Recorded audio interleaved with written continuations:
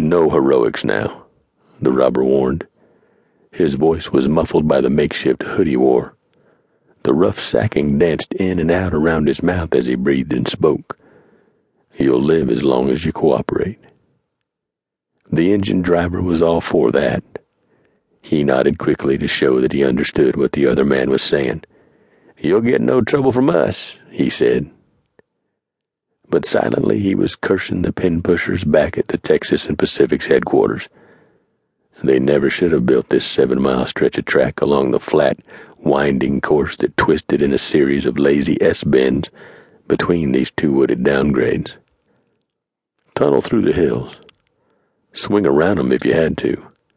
But running the rails along the bed of this desolate gully, where no one ever came, and in which a body was completely invisible from the flats beyond, was just begging for trouble. One of the robbers outside yelled orders to the rest of them. Like a well-oiled machine, they immediately went into action. 4 of them dismounted and boarded the train, taking 1 carriage each. The others followed their leader further down towards the locked express car. The driver swallowed hard. He'd only had his hands up for a couple of minutes, but already his arms were aching. He was a thinnish fellow, 50 years old, with a wrinkled skin the texture of saddle leather. The fireman, by contrast, was big-shouldered, red-faced, a decade younger than the driver, and built like an ox.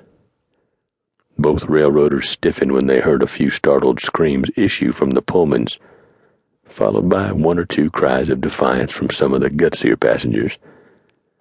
There was some more shouting from the robbers who'd been dispatched to keep order among them, a gunshot, then more horrified screaming.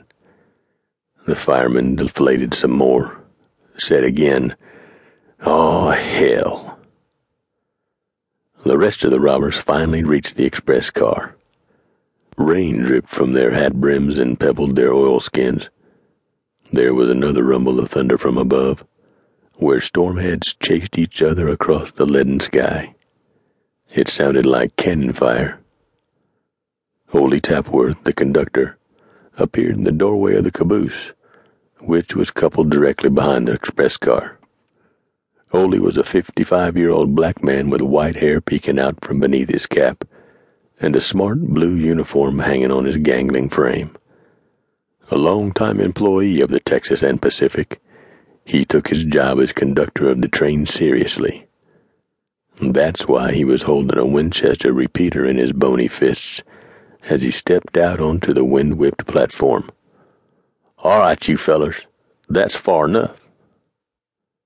One of the robbers swung his attention from the express car to the conductor. He had a Greener shotgun nestled across his lap with the triggers already cocked. With hardly a pause, he brought the scattergun up on Ole and let go both barrels. The 2 16-gauge shells blasted Ole back through the doorway in a red cloud. Buckshot peppered the wood to either side of the portal, leaving it ragged. Almost cut in half, the conductor died instantly. As the shotgunner broke open the Greener, ejected the 2 spent cases and thumbed in reloads, the lead robber hipped his soaking mount up to the side of the express car, banging one gloved palm against the sliding door 3 times. "Open up in there. Come on now, we haven't got all day." And the express car was a long, sturdy carriage built from wood and strap steel, and painted the same kind of dull red as dried blood. It was featureless save for the small barred windows set high in the walls and a little stub of stovepipe projecting from the slanting roof, puffing smoke into the rain. "Come on now," the robber yelled again, impatience clear in his low, deep voice. "You either come on out, or we come on in." There was some shifting about in there.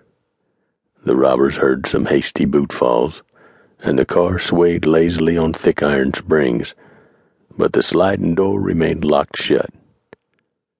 The boss robber turned to the man beside him. He was damned if he'd stay out here much longer. Apart from anything else, he just didn't have the time.